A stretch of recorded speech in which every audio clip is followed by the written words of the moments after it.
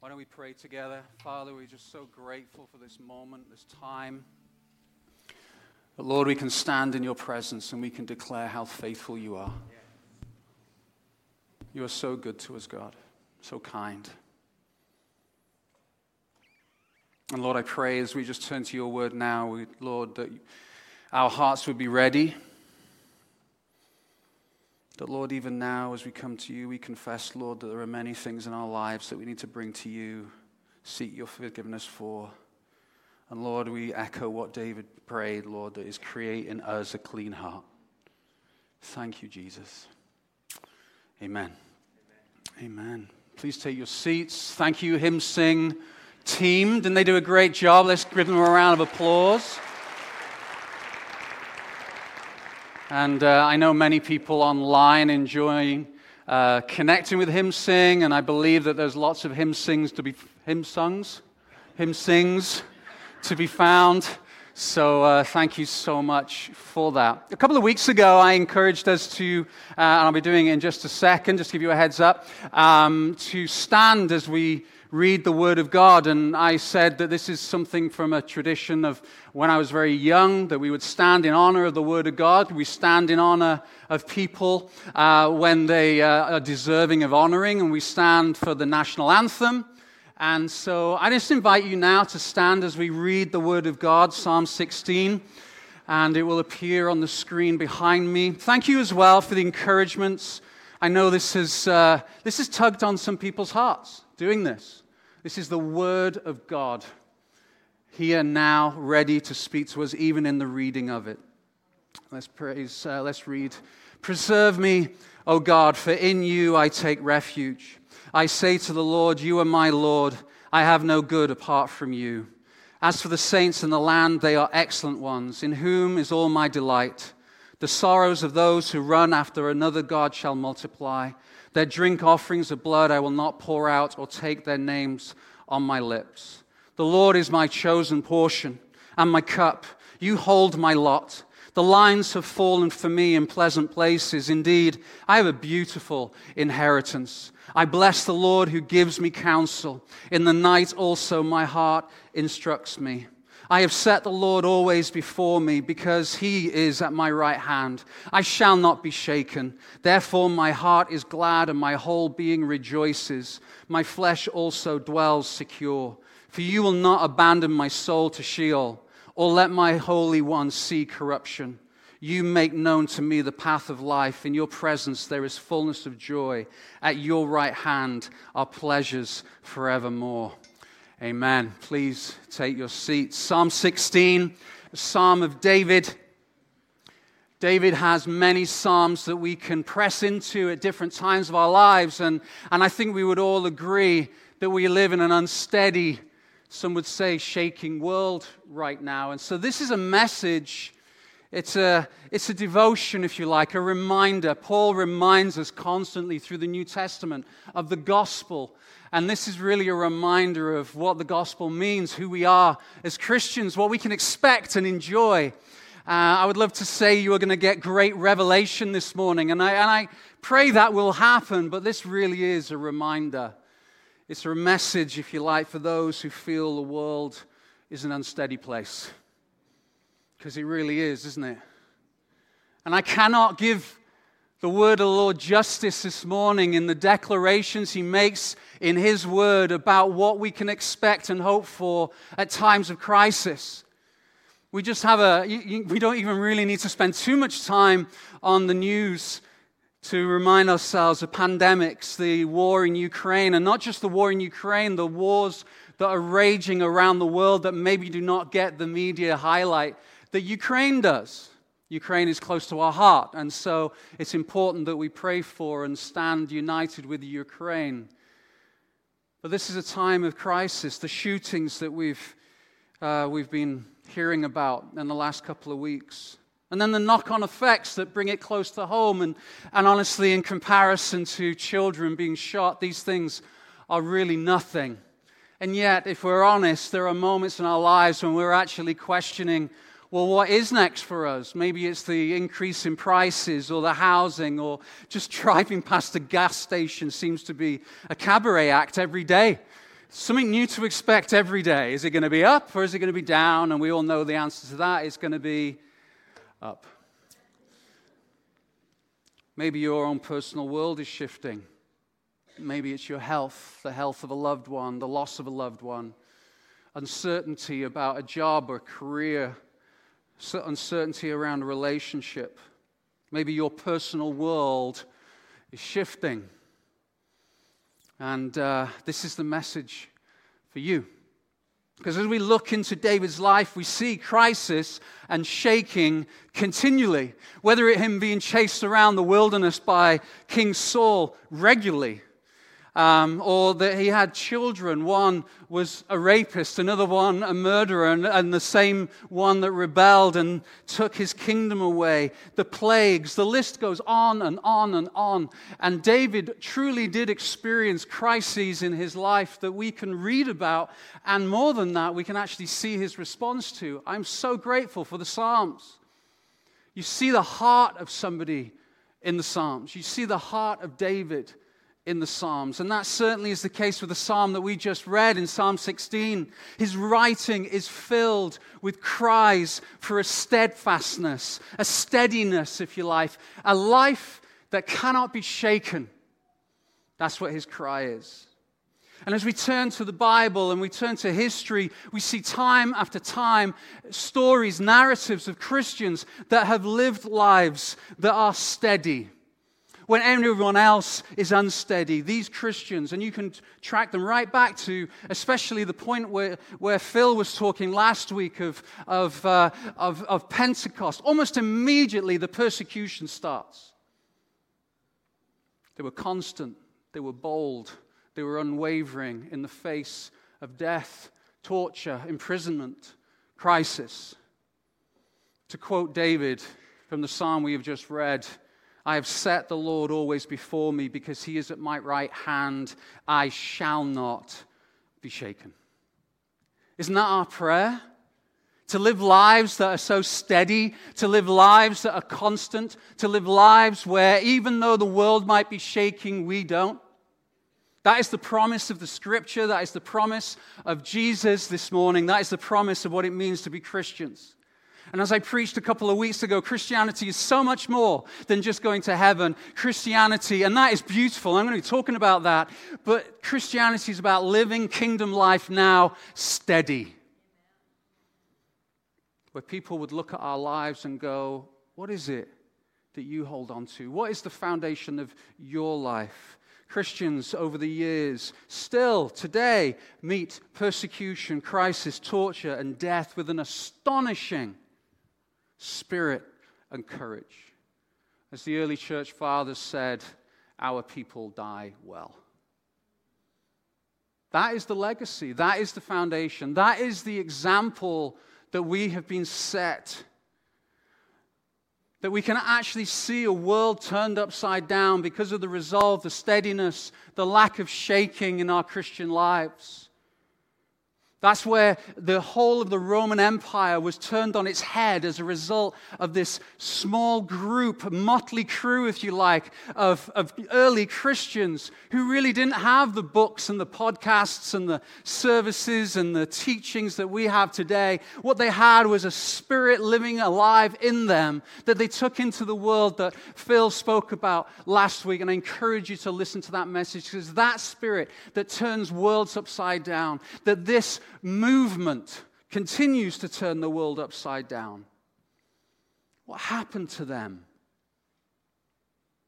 Well, we can read in Psalm 16, preserve me, O God, for in you I take refuge. Literally, they had an experience with a constant, courageous, steady, bold Jesus that radically changed their lives. That every one of us, and those of you in the room who would declare that Jesus is your King and Lord, let me tell you, friends, this is the life that we are called to, empowered for, filled for. The cry of David's heart is our cry, that we would have a refuge. Whether you've been a Christian for 50 years, 70 years, a couple of minutes, or you're just still looking into what Christianity is all about, let me tell you, the cry of human's heart is the same. We want a safe place. We want a place that we can stand and not be shaken. The word shaken literally means that I won't slip, I won't move, I won't be brought down, I will not deviate. And I know that this is not a Christian's cry alone. This is the cry of humanity. Because what we do is we reach out for other things where we feel there's going to be a solidity and a foundation.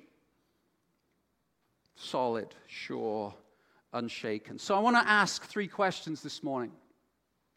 As we work through some of the verses in Psalm 16, this reminder that we can all hopefully be encouraged about. The 3 questions are this. Why is it vital to have an unshakably steady life? Why do our lives shake and become unsteady in the first place? And how do we gain and develop an unshakably steady life? That is my prayer this morning, that we would learn what an unshakably steady, bold life looks like, and how do we get it. But first, the first question is, why is it vital to have this unshakably steady life? Why is it vital, especially now in our moment of history, that we need Christians, we need people, we need cities and communities and neighborhoods filled with people who are unshaken regardless of what's happening in the world? Why is it vital? Well, this is quite obvious. Our world is always going to shake and be unsteady. It's not going to stop. It just comes up with new and creative ways to do it. It's not going to stop. So why do we need to be unshakably steady? Because the world is always going to shake and always going to be steady. For those of you who are more scientifically minded, I'm not. I was a kind of more of an arts person when I was at school, communication and English, but I take an interest in science. There's a level of understanding when it comes to science that I tap out. Even reading this statement is my tapping out point, if I'm honest. But I'm relying on people who know way more than me.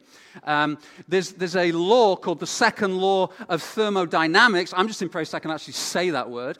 The second law of thermodynamics tells us this. This is not a Christian law. This is a physics law. Tells us this. Maybe I should have, by show of hands, those of you who already know what the second law of thermodynamics is. Wow, really? Should I test them? Anybody up in the balcony? Oh, really? Okay. So those are all the physics people. God bless you. Then you will know that the second law of thermodynamics says this. Everything is running down. Everything is decaying. Everything is shaking. Everything is coming apart. You can prove it by getting a steaming hot bowl of, chicken, put it into the middle of your table. It's full of energy, so energized you can't actually eat it because it's so hot. But give it long enough, the second law of thermodynamics will it starts to cool down, and you leave it there long enough. Eventually, the second law is going to be proved even more because you can, after a few weeks or months, you will come back and it will be completely decayed. It will stink. That's the second law of thermodynamics.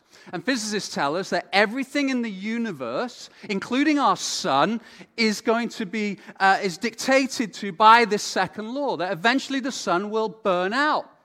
Praise the Lord, aren't you feeling encouraged? But this second law of thermodynamics is part of our everyday life. I was actually looking on the internet for an example how I could prove to you that this is the case. And recently, I came across a story. Rob and Gracie Jones, somewhere in America, I didn't write this down, were doing some renovations on their house from 1959. This is when the house was built. And they were taking down the bathroom wall and found some McDonald's from 1959. What was really intriguing was how well preserved the fries were. Now, I know what you're thinking. You're thinking, I want to see a close-up of those fries. Supersize that, please, right? Isn't that amazing? From 1959, and the quote that really made me laugh is Gracie said, "We'd be happy to sell it." So there are people in the world who will still buy this second law of thermodynamics, but remarkably well preserved. Just think about that next time you're eating some McDonald's. It tastes so good. Our possessions are affected by this second law of thermodynamics. Everything you own will one day end up on a landfill. Everything.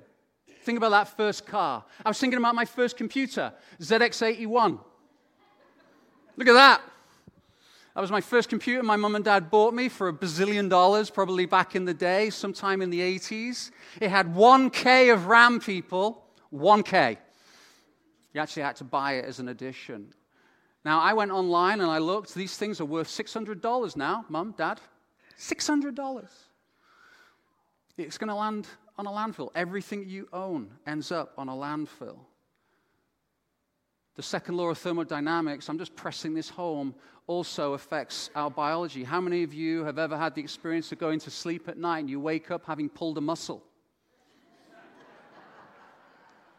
Second law of thermodynamics. You know, you lift up a cup of coffee, pull your neck. Everything is decaying. I'm going to use myself. I am inevitably falling apart. The energy is dispersing from me. It doesn't matter how much I jog or cycle or eat kale, furry broccoli, really. It's not going to reverse the energy dispersing. The second law of thermodynamics ultimately is you're going to fall apart. Praise the Lord. Our society and the second law of thermodynamics. You sounded really smart and modern 30 years ago. Can I tell you that the things said 30 years ago, you only need to watch a movie from 30 years ago to know that the things and the worldview from then has decayed, that now it sounds hateful, obscene, primitive, and it's horrible stuff. It's embarrassing. What's really fun is those of you and us who think that we're so enlightened now, that, my worldview is so wonderful, I'm so brilliant, we finally arrived at our right view, look at me, our culture just has it nailed. 30 years, you wait. People will look back at what you think and what you've put on social media and go, really? Just be careful what you put up on social media. Our economies, our relationships, our fill in the gap is slowly decaying. Why do I say this? I'm saying this because we need a firmer foundation than anything else found on this planet. We need a foundation on which we can build our lives that doesn't shake, because everything else is shaking. Physics tells us that. And the crazy thing is we rely on those things that I just listed, our possessions, our relationships, our ability to make money. We look at all these things as saying that is our foundation. But give it long enough, it will shake.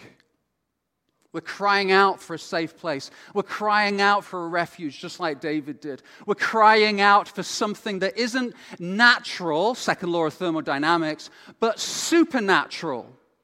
Something that gives us, like Abraham said here, the foundation that we can build our cities on, where the architect is God. It's the human cry. So why is it that we need an unshakably steady life? It's because the world will always shake. Secondly, why do our lives shake? Why is it that even though the world is shaking, why is it that our lives shake within it? It's really interesting what David says in verse 4. He says, "The sorrows of those who run after another god shall multiply." See, David's moment in history was filled with lots and lots of different types of gods. They had a god for everything. And we're far too cultured for that, right?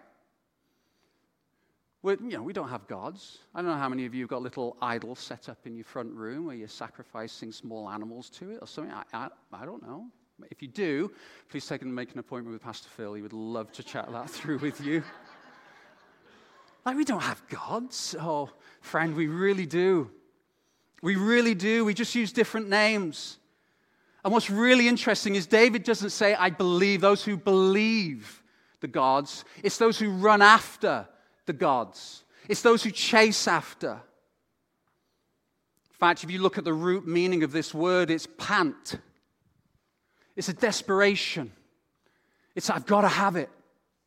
I've got to have this. I've got to have that. If I don't have this, if I don't have that, then my world feels like it's coming apart. This word pant after another God is so significant because it's not just about things that you believe in. And trust me, you can believe in lots of really, really good things. It's the have-to-haves.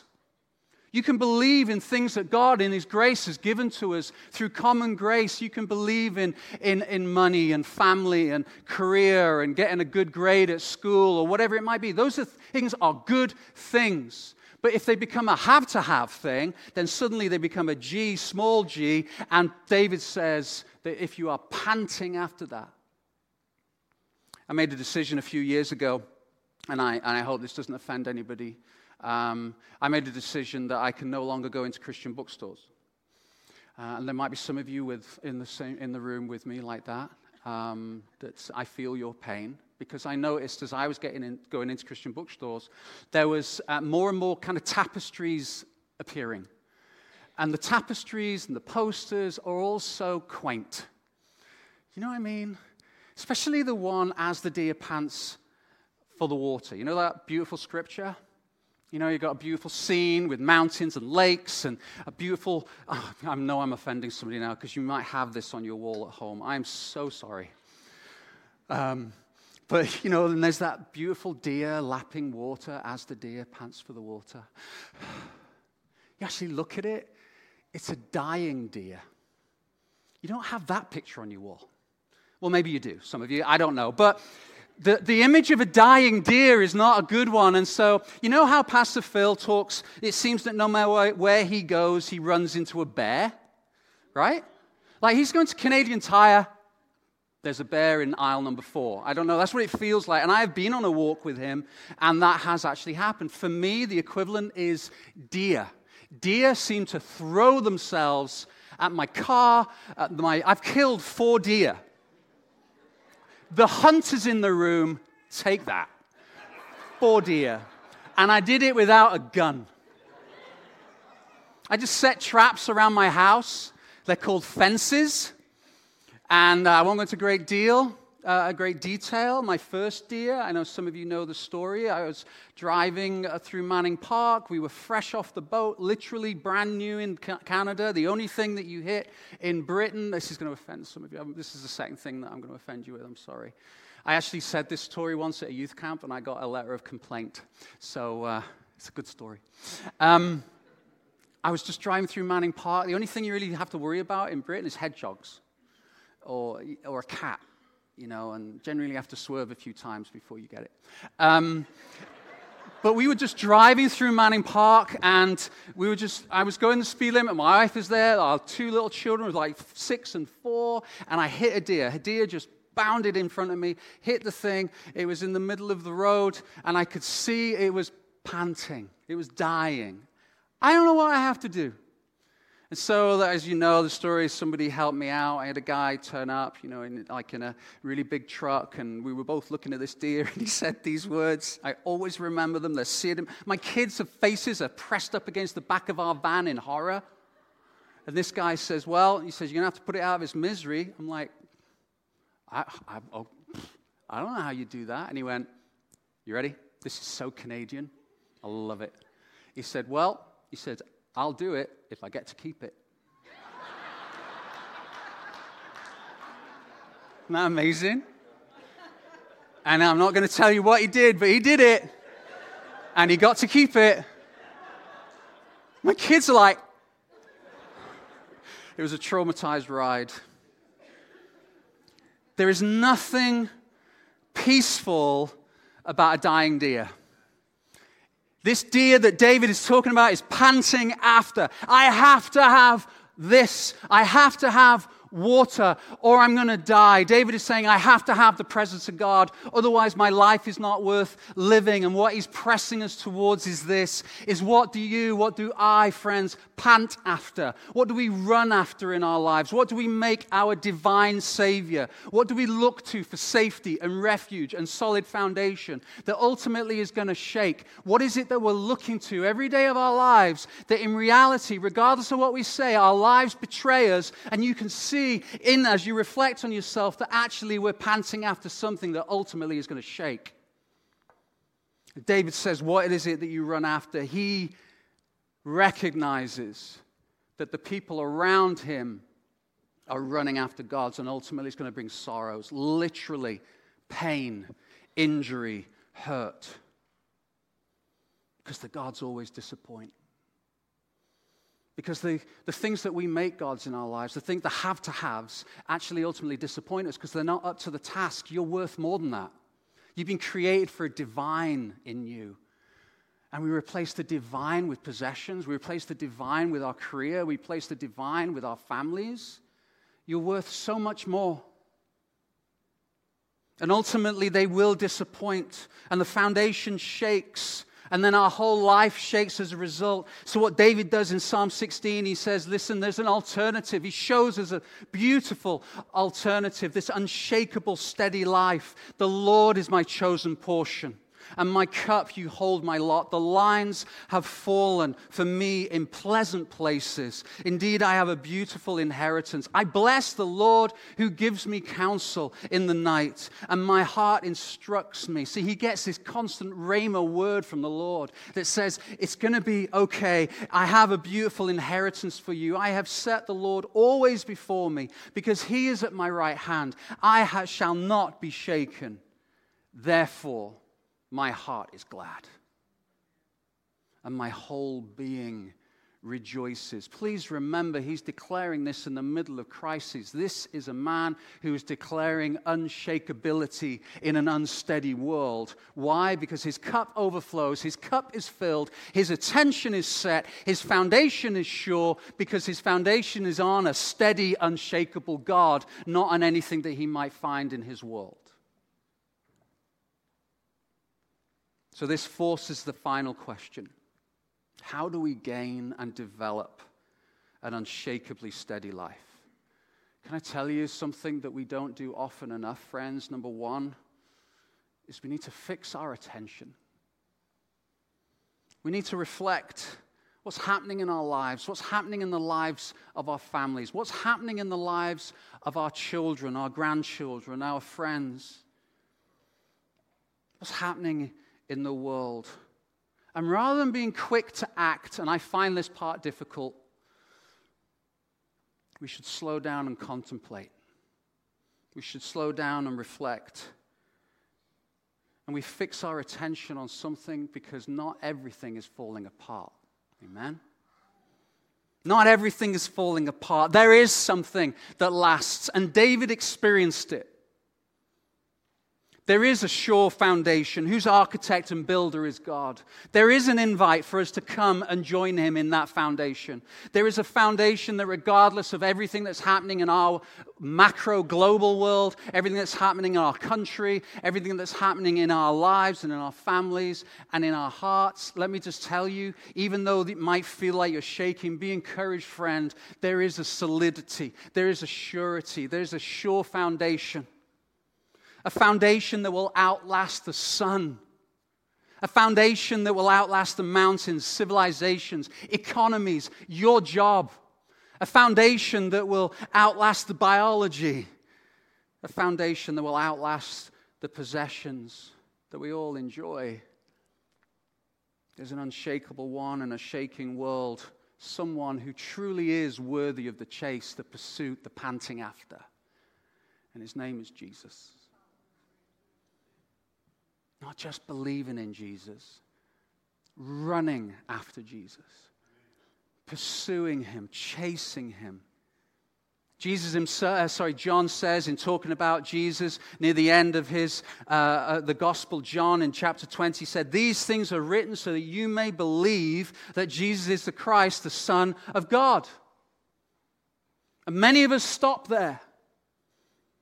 We're believing, we're going to church, we're going to the Bible study, we're listening to the podcast, and those things are good. But then John continues, and that by believing you may have life in his name. Now, yes, he's speaking about a conversion for sure, and I'm going to talk about that in a second, but he's also talking about ongoing kingdom, everyday pursuit life, an unshakable life. Jesus himself said, "Seek first the kingdom of God. seek first. Why does he say that? Because he is the firstborn of creation, Colossians 1 tells us. He is first. Jesus will not be made second to anything or anyone or any circumstance that we can point to. You cannot fit Jesus into your life conveniently for when the time comes that you think we have time to go or do or give. Jesus will not be second to anyone. He is the firstborn of all creation. He is first. He is preeminent in all aspects. So point at something, anything at all in our lives, and mentally say to yourself, Jesus comes first. Jesus comes first in that. My children, Jesus comes first. How do I show my children that Jesus is first? How do I show my colleagues? How do I show my employees? How do I show my neighbors? The person I'm sat next to waiting for a bus. How do I show that Jesus is first in my life? One of the hardest things, especially for youth and young adults to understand, is that when you make a decision to go out with somebody or date somebody who doesn't know Jesus, what you're doing is every day is you're communicating that Jesus isn't necessarily first. That when you make that more of a shady deal that you think not many people will know in business, let me tell you, you're communicating that Jesus isn't first. Because our lives have to follow. Our decisions have to follow the declaration that we use in our mouths. That Jesus is first, great. That declaration turns worlds upside down. But it's the lives that follow it. Life in my name. Not just belief, but life in my name. That we align what we do and what we say and how we think and how we do business and how we do relationships and how we do friendships, how we spend our money, how we use our time. All these things need to align behind Jesus because Jesus is first. And the beautiful truth as we do that as Christians, that joy will follow. Because that's the surety of the foundation, because he will never let us down. Jesus even moved towards us first. We love Jesus because he first loved us, we read in the Bible. That while we were still sinners, he died for us. He did not wait for us to take that first step towards us. He takes that first step towards, we did not wait for us to take that first step towards him. He took the first step towards me. He graciously wooed me and called me. Even though I was still rebelling, he calls. We talk about this beautiful conversion experience where God shakes our world so that we might become unshakable. Conversion is important. We are people who preach a conversion experience. We believe there's a moment in time when you start recognizing the kingship of Jesus, and you might run away from it, you might rebel against it, you might not like it, you might argue against it, but all the time, you just can't let go of the fact that maybe there's something about this one called Jesus. It starts there and it develops, and you start recognizing his deep love for you, his forgiveness on offer for you, his death for you, the example he sets to you, and he woos you. And there comes a point in your life when you submit to the authority of King Jesus. We would call that conversion. When the old is gone, the new has come, and a new spirit and a new life is birthed in you, and it's supernatural. I love it. But it's life in his name. Life in his name. That it continues after that. Because look at what David says as I bring this to a close. You make known to me the path of life in your presence. There is fullness of joy at your right hand, our pleasures forevermore. Do you know what occurred to me as I was reading and meditating on this verse? And I've never preached this. Pursuing Jesus is the only thing that death makes better. Pursuing Jesus is the only thing that makes death better. For me to live is Christ and to die is gain. What do you do, and I've preached this, what do you do with a person like that? Listen, you let me live, it's all about Jesus. You let me die, great, I just get more of Jesus. That's a win-win. Pursuing Jesus is the ultimate, because it's pleasures forevermore. The Lord is my chosen portion. And my cup literally means my experience. So here's my question. And I'm going to read you a quote in just a second. Here's my question. Have you experienced the shaking that can only come with a beautiful life transformation in Jesus? Have you experienced that? Because that doesn't come without the experience. That cup, literally, my experience, David is saying, I've experienced God. Not just believed in him, experienced him. And that might look very different depending on who you are and the situation and when it happened, but you feel the love of God, Romans 5:5, pouring into your hearts. Because that is the start of a beautiful journey, a beautiful portion, an amazing inheritance, an incredible pleasure forevermore. That's my first question. Second question, Christian friend, are you still experiencing that? Are you still experiencing that day-to-day renewal that we preach so much about? That day-to-day being filled with the Spirit, that day-to-day refreshing in the presence of the Lord. Are you positioning yourself on a daily basis to say, Lord, more of you? Because the surety of that foundation makes you unshakable. That regardless of what happens, you can find that sweet moment with Jesus on a day-to-day basis. Because Jesus won't be second. He has to be first. I love this quote from Jonathan Edwards. One day, I was walking into my Father's pasture. Isn't that great? Do you walk into the Father's pasture? Do you go walking and maybe even thinking that way? Next time you go and walking, you're walking in the Father's pasture. For contemplation. And I began to pray, and there came into my mind so sweet a sense of the glorious grace of God, as I cannot express it. I suddenly seemed to see them both in sweet conjunction, his majesty and his meekness joined together. It's an awful sweetness, a gentle majesty, a holy gentleness. He's just out walking. Do you experience that? Have you ever experienced that? Because that is the surety of the foundation that makes, in a shaking, unsteady world, a life that is unshakably steady. Because come what may, you have a hope and a sweet, sweet, glorious presence filled with the grace of God. Doesn't that sound good? Oh, I'm preaching to myself this morning. I really am. Because there are days... I know it might come as a surprise, but pastors don't walk around in a perpetual state of this every day. Well, Phil might, but I don't. Some days are hard.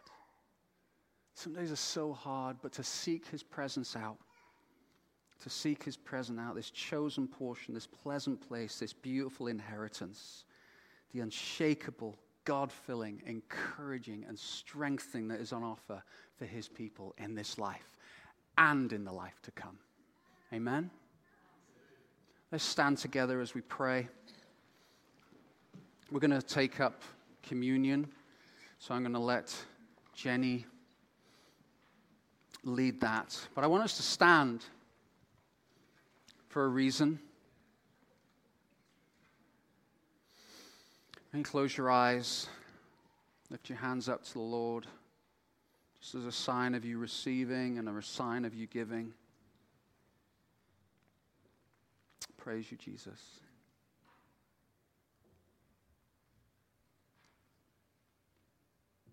Dear Lord, we're so grateful for the promises that are found in your scripture. So grateful for the reminder that, Lord, even though our world shakes, and Lord, it feels like it's really shaking. We have so many questions. There's such deep mystery. We don't understand, Lord. But Lord, we are grateful that we can fix our attention on you as the surety and the foundation of our faith. That we can stand shoulder to shoulder with the people that have gone before us, David included, and say, he is my cup. He is my refuge. I won't be shaken. Lord, I pray for those in the room as we stand who have not yet taken that step. That, Lord, that they have felt the wooing, the pulling, the drawing. Lord, I pray in Jesus' name that today would be the day of salvation for them. That this incredible adventure called Christianity would start today. Holy Spirit, come. Do the work only you can do. Change hearts in Jesus' name. And Lord, I pray for those in the room who have been Christians maybe for many, many years. Lord, I pray that there would be a beautiful conviction. Because, Lord, we confess that there are many times we don't put you first. Lord, forgive us. You are so worthy. You are so worthy, so good, so kind. So, Lord, I pray as we take communion, as we worship, there will be a fresh revelation, a fresh filling, a fresh renewal in the name of Jesus. Hallelujah.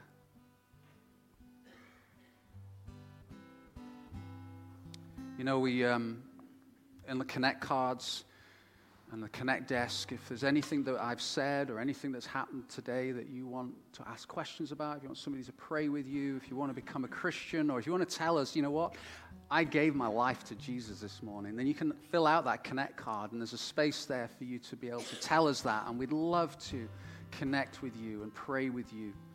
That is our greatest privilege and greatest honor. And, yeah, it would be a real blessing.